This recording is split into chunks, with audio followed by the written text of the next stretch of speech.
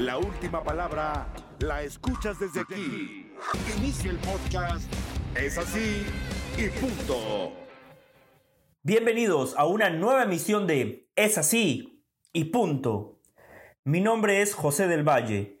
Lunes 27 de febrero y estamos listos para hablar de fútbol. Ese tema que tanto nos apasiona, a usted y a mí. Y arranquemos hablando del Real Madrid, porque el equipo merengue sigue vivo en la liga. Este fin de semana se disputó una edición más del derbi madrileño. El partido se jugó en el Estadio Santiago Bernabéu. Ustedes conocen el contexto. El Madrid llegaba a esta jornada con 8 puntos de desventaja en relación al Barcelona, al líder de la competencia. Por eso el Madrid necesitaba ganar.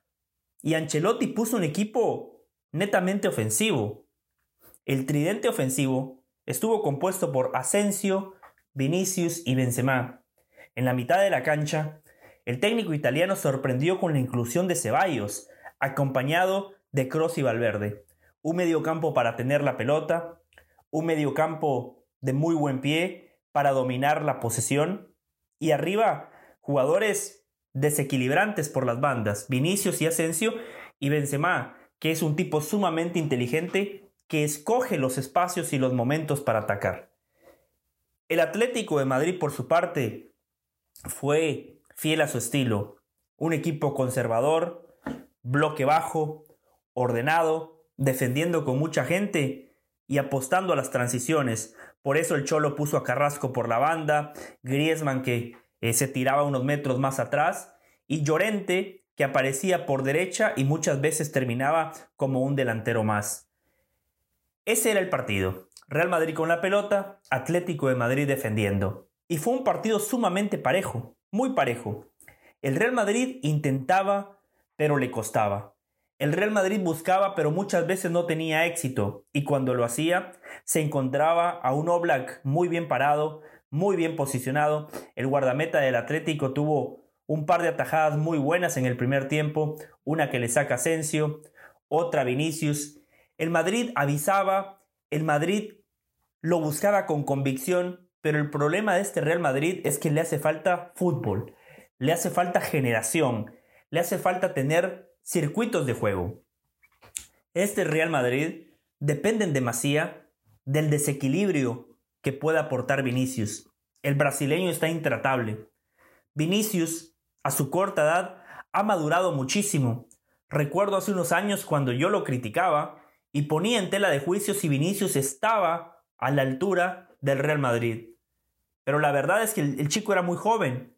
Hoy ha crecido, ha madurado y cuando Vinicius tiene la pelota hay sensación de peligro. Contra el Atlético de Madrid estuvo cerca de marcar. Siempre era la bujía de escape, siempre era ese delantero punzante que lastimaba a la defensa del Atlético de Madrid. Karim Benzema tuvo un partido bueno, pero para los estándares de Benzema uno siempre espera mucho más. Y lo de Asensio ya es normal, intermitente, a veces bien, a veces mal, le falta consistencia y regularidad en el juego. Un partido muy cerrado. Un partido que se termina abriendo por una pelota parada, gol de Josema Jiménez. En el momento donde el Real Madrid apretaba más, en el momento donde el Real Madrid había dado 2 pasos al frente, donde ahogaba al Atlético de Madrid, viene una jugada parada, o una jugada a balón parado, debo decir, centro, gran cabezazo de Josema Jiménez, el central uruguayo que había ingresado desde el banco de suplentes, le daba la ventaja al Atlético de Madrid. Y cuando eso pasa, no hay otro equipo en el mundo como el Madrid que se sienta cómodo cuando va perdiendo. El Madrid fue a buscar el partido y también con una pelota parada termina empatando el cotejo gracias al gol de Álvaro Rodríguez, también uruguayo, jovencito, delantero charrúa de la cantera del Madrid. Álvaro Rodríguez empató el partido y así terminó el cotejo. Real Madrid dejó escapar 2 puntos. El Atlético de Madrid sumó 1 punto contra su acérrimo rival de visitante en un contexto complicado. Y es momento de hablar del árbitro, porque los aficionados del Atlético de Madrid se están quejando por la expulsión de Ángel Correa. A ver, hay que ser muy claros. Esa es una expulsión. La pelota no está en juego. La pelota está lejísimos y Correa le pega un codazo a Rüdiger en el estómago. Eso es expulsión. Yo no entiendo por qué mucha gente lo termina pintando como que en esa jugada puntual el árbitro favoreció al Real Madrid. Esa jugada para mí es roja, el colegiado, el árbitro estuvo bien. Al final de cuentas, sí es una jugada que condiciona el trámite del partido, pero con 10 el Atlético de Madrid se puso en ventaja y con 10 el Real Madrid no le pudo ganar. Gran punto para el Atlético de Madrid. En ese entonces, en ese momento, después de ese empate parecía que al Real Madrid se le escapaba la liga, pero el Barcelona arrugó. El Barcelona no pudo ganar. Es así y punto. El Madrid había empatado contra el Atlético de Madrid. El Madrid había dejado 2 puntos en el camino. El Barcelona visitaba al Almería con la posibilidad de extender su ventaja a 11 puntos y prácticamente dar un golpe definitivo. Dejar al Real Madrid en la lona, semi-noqueado. Con 15 partidos por disputar, el Barcelona tenía la posibilidad de extender su ventaja a 11 unidades. El Barça sin Pedri, pero con Lewandowski, con Gavi, con Busquets, con De Jong, con Ter Stegen, que viene siendo clave y fundamental en esta temporada, con Eric García, con Christensen, con Sergi Roberto, con Jordi Alba, un muy buen 11 titular que tenía Xavi Hernández en la cancha. Pero el Barcelona arrancó dormido. El Barcelona venía todavía groggy, venía todavía con ese bulto pesado, con ese duro golpe que significó la eliminación en la UEFA Europa League ante el Manchester United. Un Barcelona que volvió a fracasar en Europa, un Barcelona que con Xavi en 16 partidos disputados en competencias continentales, nada más ganó 4, empató 6 y perdió 6. Xavi Hernández en Europa no ha podido con el Barcelona. Pero en la Liga la situación es distinta. Es el líder, tiene una muy buena defensa. Antes del partido contra el Almería nada más había permitido 7 goles. Tenía 8 puntos de ventaja sobre el Real Madrid. Era el favorito para ganar la Liga. Empieza a perder 1-0 con gol de Touré al minuto 24. Y el Barcelona, como viene siendo costumbre, cuando recibe el primer golpe, no sabe reaccionar. Un equipo de muy buenos futbolistas, un equipo con buen pie, un conjunto que ya ha asimilado la idea de juego de Xavi, ese juego de posesión, bloque alto, presión cuando no tiene la pelota, atacar con mucha gente. La idea de juego está establecida, pero el Barcelona tiene un problema desde los intangibles. Cuando está en desventaja, cuando está en una situación incómoda, carece de líderes. No hay futbolistas que den un paso al frente. Eso le pasó en la Champions, en la Europa League, en el clásico del Bernabéu contra el Real Madrid y le pasó nuevamente contra el Almería. 24 minutos perdía 1-0. Tenía todavía 75 minutos más lo que el árbitro decidiese reponer para ir y empatar el partido. Pero este Barcelona lo intentó pero no pudo. Es un Barcelona que le está pesando muchísimo la baja de Pedri. Desde que Pedri se lesionó, 4 partidos, 2 derrotas, 1 empate y solo una miserable victoria que fue contra el Cádiz, uno de los peores equipos de la liga. El Barcelona tenía la chance de hundir un poquito más al Real Madrid y desaprovechó una gran oportunidad. El Barcelona está dejando vivo al Real Madrid y hay algo que yo he aprendido a lo largo de mi carrera profesional y algo que aprendí desde niño, desde que veía fútbol. Si al Real Madrid lo dejas vivir, el Madrid te va a terminar ganando. Si al Madrid no lo tiras a la lona en el round número 12, el Madrid te va a noquear. El Barcelona tiene todo a su favor. Ya no tiene competencias europeas por disputar. Va a tener un calendario mucho más tranquilo. Y el partido del fin de semana era para mandar un mensaje. Era para decir, nos dolió la eliminación de la UEFA Europa League, pero en la Liga somos mejores. En la Liga somos superiores y la vamos a ganar. El Barcelona no hizo nada de eso, todo lo contrario. El punto del Real Madrid contra el Atlético de Madrid, que parecía malo, hoy termina siendo bueno, porque el Madrid está nada más a 7 puntos del Barcelona. Todavía se tiene que jugar el clásico por la Liga en el Camp Nou y todavía van a quedar 14 partidos más para que el Madrid pueda acortar la ventaja. Yo solo digo lo siguiente: este Barcelona no ofrece garantías. Este Barcelona ha demostrado que mentalmente es un equipo frágil, que cuando recibe el golpe nunca sabe reaccionar. El jueves se disputará un clásico más, la ida de la Copa del Rey, sin Pedri, sin Lewandowski. Vamos a ver si este Barcelona tiene fuerzas psicológicas, fuerzas mentales para reponerse de estos duros golpes. Al Madrid le falta fútbol, pero al Madrid le sobra factor H. Hacemos la pausa. Al volver, hablamos del fútbol mexicano. Llegó la hora donde la autoridad habla. Es así y punto. Estamos de regreso en Es así y punto. Mi nombre es José del Valle. Si usted me quiere escribir, lo puede hacer en @delvalle_ESPN, @delvalle_ESPN. Estoy en Twitter y también en Instagram. Es momento de hablar de las Chivas, porque las Chivas son el equipo revelación del fútbol mexicano.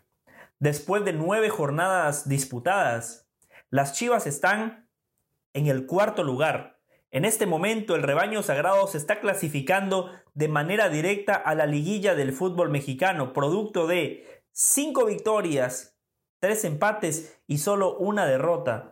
Chivas es 4º y tiene los mismos puntos de Toluca, que es segundo, y de Tigres, que es tercero.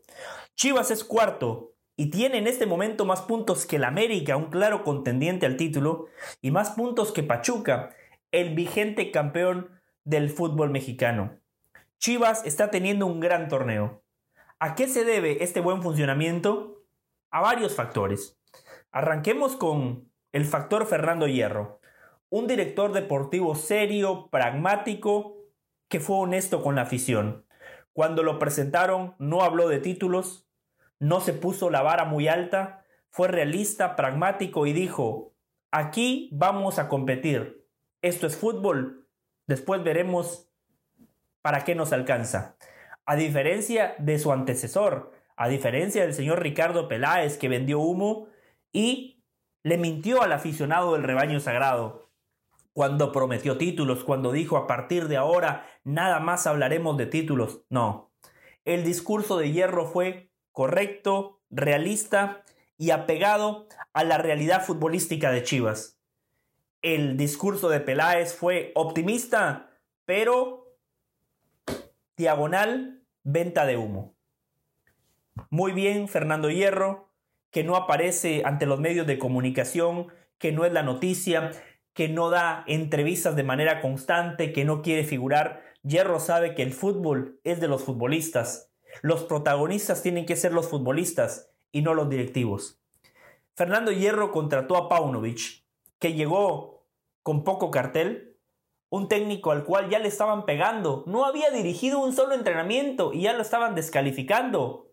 Por ejemplo, el señor Hernán Pereira, que conduce este podcast, le pegó muchísimo a Paunovic, muchísimo, cuando el técnico serbio ni siquiera había sido presentado.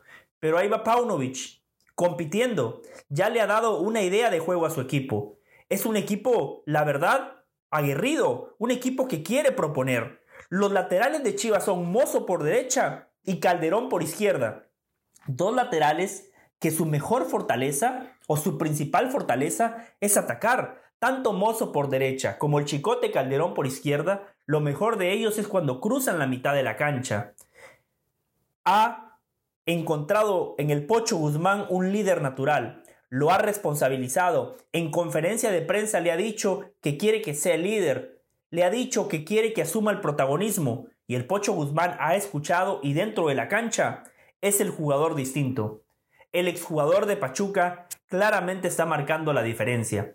Y donde más mérito le doy yo a Paunovic es que está ganando con jugadores, la verdad, de medio pelo. Se le lesionó a Alexis Vega, su mejor delantero. JJ Macías sigue sin recuperarse, desafortunadamente ha tenido una recaída.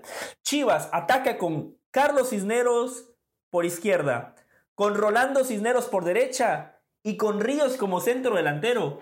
Con ese tridente de ataque, Chivas es cuarto. Allí hay que darle trabajo y mérito al técnico.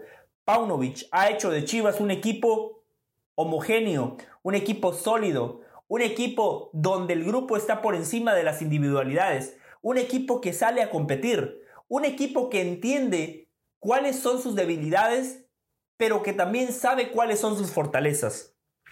Hay que darle crédito a Jiménez, el guardameta que ha sido figura, ha sido importante para que Chivas esté en la cuarta posición de la tabla. Chiquete Orozco y Sepúlveda se han consolidado en la defensa central. El Oso González no tiene nombre, no tiene cartel, no acapara los reflectores. Hace un juego sucio, pero qué importante es el Oso González en la mitad de la cancha para cortar circuitos, para meter, para correr detrás de la pelota. Chivas necesitaba eso. Un directivo que mandara un discurso claro. Un entrenador que potenciara el poco talento que tiene el equipo y futbolistas que dentro de la cancha dieran un paso al frente. Se fue Peláez y hoy el director deportivo ya no es noticia. Se fue Peláez y hoy no se habla de los escándalos en el rebaño sagrado. Se fue Peláez y hoy Chivas es cuarto. Chivas está teniendo un gran torneo. Eso sí les digo, pongamos la pelota contra el piso. Chivas está para esto, para ser protagonista, para competir, para ser un animador del torneo. Y lo va a seguir haciendo. Ahora, ¿Chivas está para ser campeón del fútbol mexicano? La respuesta es no. Como dijo Paunovic y como dice Hierro, esto es fútbol. ¿Puede pasar? Sí puede pasar. Pero cuando ya lleguemos a la liguilla del fútbol mexicano, hay equipos que están por encima del rebaño sagrado. Monterrey, Tigres, América y Pachuca. Esos son los 4 equipos favoritos a ganar el título. Después, al nivel de Chivas, tenemos que poner a Toluca, a León, a Santos y Cruz Azul, que ahora con Ferretti va a ser protagonista. Pero reitero, afortunadamente hoy Chivas tiene un director deportivo que no promete títulos. Tiene un director deportivo que lo único que promete es trabajo. Tiene un técnico que lo único que promete es trabajo. Y a partir de allí, Chivas puede seguir creciendo. Gran torneo del rebaño sagrado. Afortunadamente hoy no hay gente como Ricardo Peláez que vende falsas expectativas. Y si siguiese Ricardo Peláez, aquí estamos nosotros para hablarles con la verdad y para decirles, Chivas a día de hoy no es favorito y tampoco contendiente para ganar el título. Es así y punto. Hacemos la pausa y al volver hablamos del invicto del fútbol mexicano, del América, el acérrimo rival del rebaño sagrado. Acá nadie convierte a la gente en borrego, la gente escribe o no escribe y acá opinamos de lo que pasó en la cancha de este hermoso deporte que es fútbol. Es así y punto. Periodismo sin censura. Polémica que te atrapa. Si a usted no le gustan los comentarios, no escuche, está en su libertad de escuchar otra cosa, música, lo que quiera, ¿no? Escucha el podcast en Apple Podcast, Spotify y TuneIn. Es así y punto. Estamos de regreso en Es así y punto. El América sigue invicto. Ya son 9 partidos los que ha disputado el equipo del Tan Ortiz con un saldo de 4 victorias, 5 empates, 0 derrotas. Una diferencia de más 10 goles, 21 goles ha marcado el América, ha sido una máquina de anotar. Pero este fin de semana el AME Fénix no pudo ganarle al Atlas en el Estadio Jalisco. Un Atlas que está teniendo un torneo difícil, irregular. Mora, que está dando sus primeros pasos en el fútbol mexicano, es un equipo al cual le cuesta ganar, pero a sus rivales les cuesta ganarle al Atlas. Y eso le pasó al América. Un equipo que arrancó bien, imponiendo condiciones, porque si algo nos ha dejado claro Fernando Ortiz, es que a la cancha donde va, el América es un equipo valiente. El América hace sentirle a sus rivales su condición de equipo grande. El Tan Ortiz ahí va de a poco tratando de consolidar la línea de 4. Ha tenido que hacer muchos cambios por lesión, por suspensiones. Contra el Atlas jugaron Layún, Reyes, Araujo y Chava Reyes por izquierda. A Chava Reyes lo pone porque el Tan Ortiz necesita un lateral para atacar. Necesita un lateral que cuando se proyecte sea una alternativa más en el frente de ataque. Fidalgo, Sánchez se siguen consolidando en la mitad de la cancha.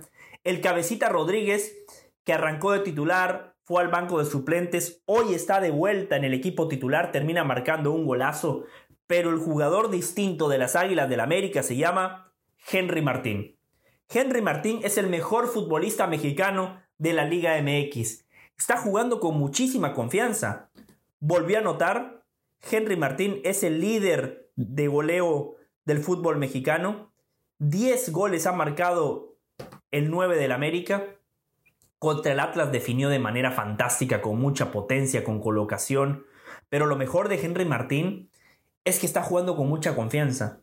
No es nada más los goles que marca, son las asistencias que da, el fútbol que genera, cómo aguanta la pelota de espaldas a la portería para que sus compañeros de segunda línea se proyecten al ataque, cómo viene a pivotear, cómo se tira a los costados para generar superioridad numérica. La verdad que el Tan Ortiz ha encontrado y ha potenciado la mejor versión de Henry Martín.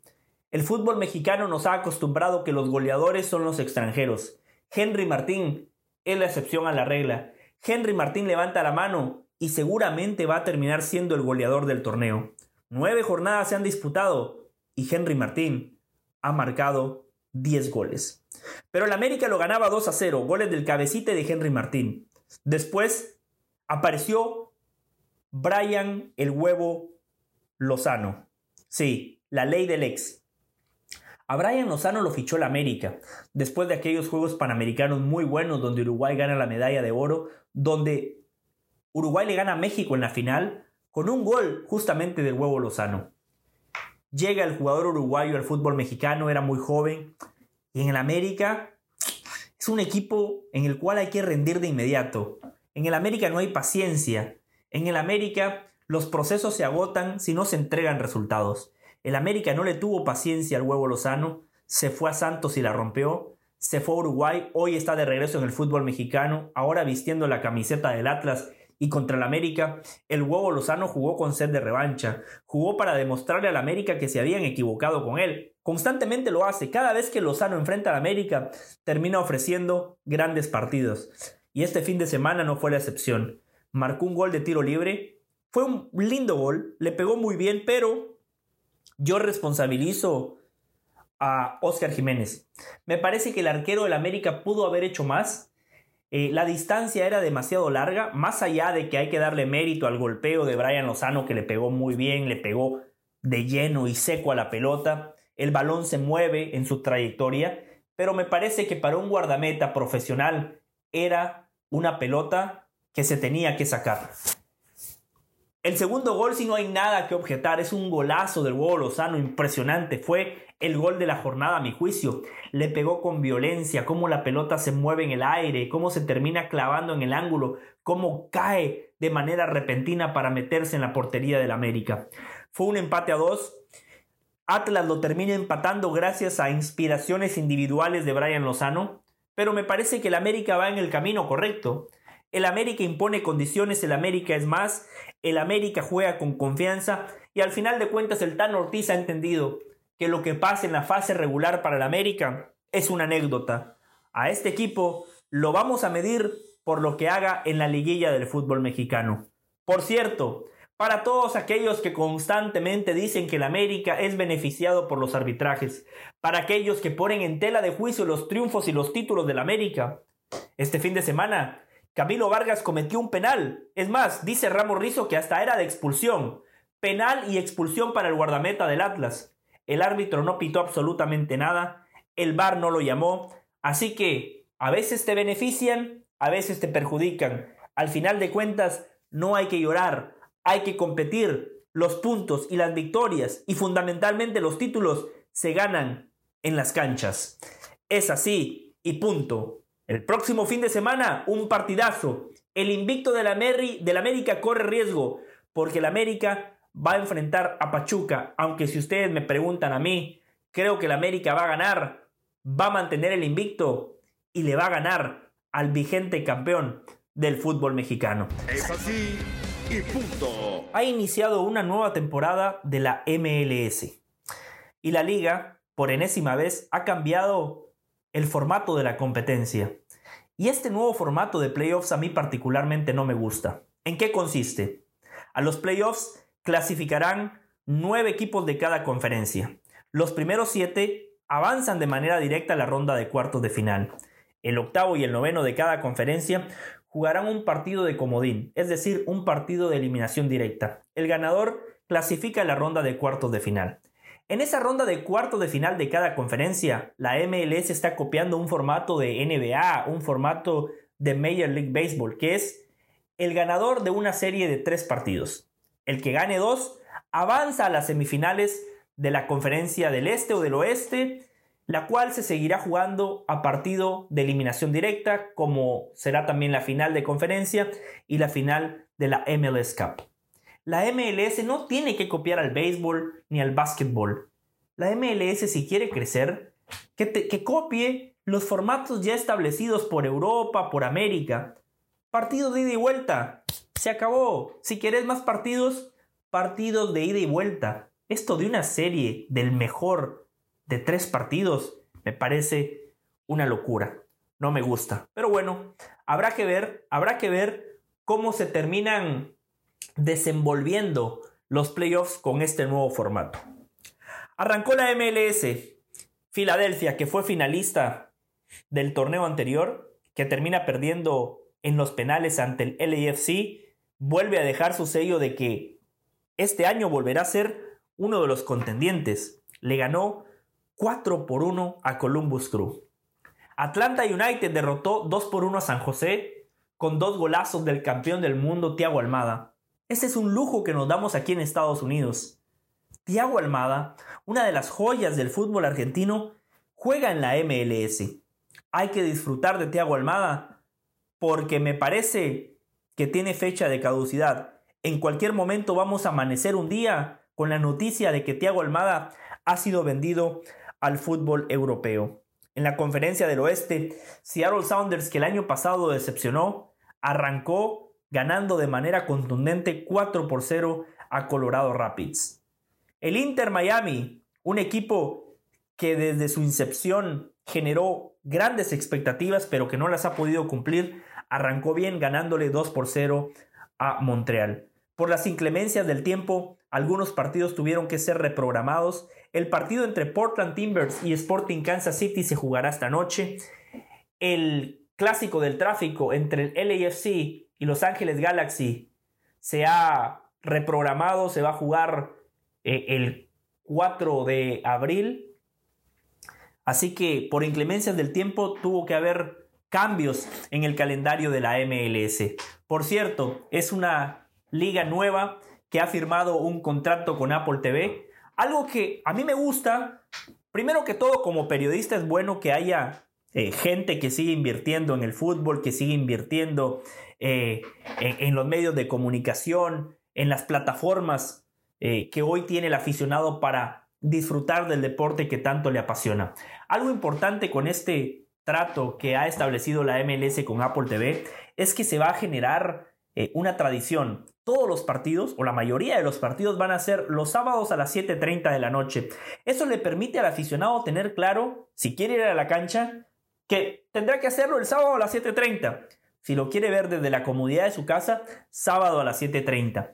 Antes la MLS no podía hacer esto porque lamentablemente el fútbol en Estados Unidos no nada más compite contra la Liga Mexicana o la Liga de España o la Premier. Compite contra los deportes estadounidenses que son potencia y referencia para el mundo.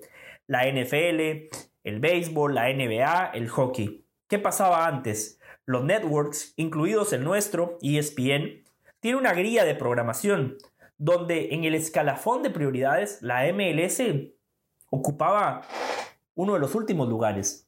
Hoy los equipos pueden decidir qué día y qué hora juegan porque no hay ningún problema, porque la gente desde la comodidad de su casa puede elegir el partido para ver, lo puede ver desde su casa o con un iPad o con un teléfono. La liga hoy es más accesible que nunca. Y ojo, una liga que podría seguir creciendo, porque la semana pasada Neville, el técnico del Inter Miami, públicamente admitió que van por Leo Messi y por Sergio Busquets. Si Messi llega a la MLS, sería un fichaje histórico. Sería el fichaje más importante en la historia de los deportes en Estados Unidos, porque vendría el campeón del mundo, el mejor futbolista de la historia, que hoy seguramente en unas horas va a ganar el premio The Best. De eso estaremos hablando mañana. Hacemos la pausa aquí en Es Así y Punto, y al volver abrochamos hablando de México, que se proclamó campeón en el premundial de la CONCACAF Sub-17. Llegó la hora donde la autoridad habla. Es así y punto. Estamos de regreso para abrochar esta emisión de Es Así y Punto. México culminó un proceso lleno de fracasos, donde la selección mexicana de fútbol por primera vez en mucho tiempo fue eliminada en fase de grupos de la Copa del Mundo, donde el equipo sub-20 no pudo clasificarse al Mundial de la categoría y donde México tampoco pudo lograr la clasificación a los Juegos Olímpicos de París.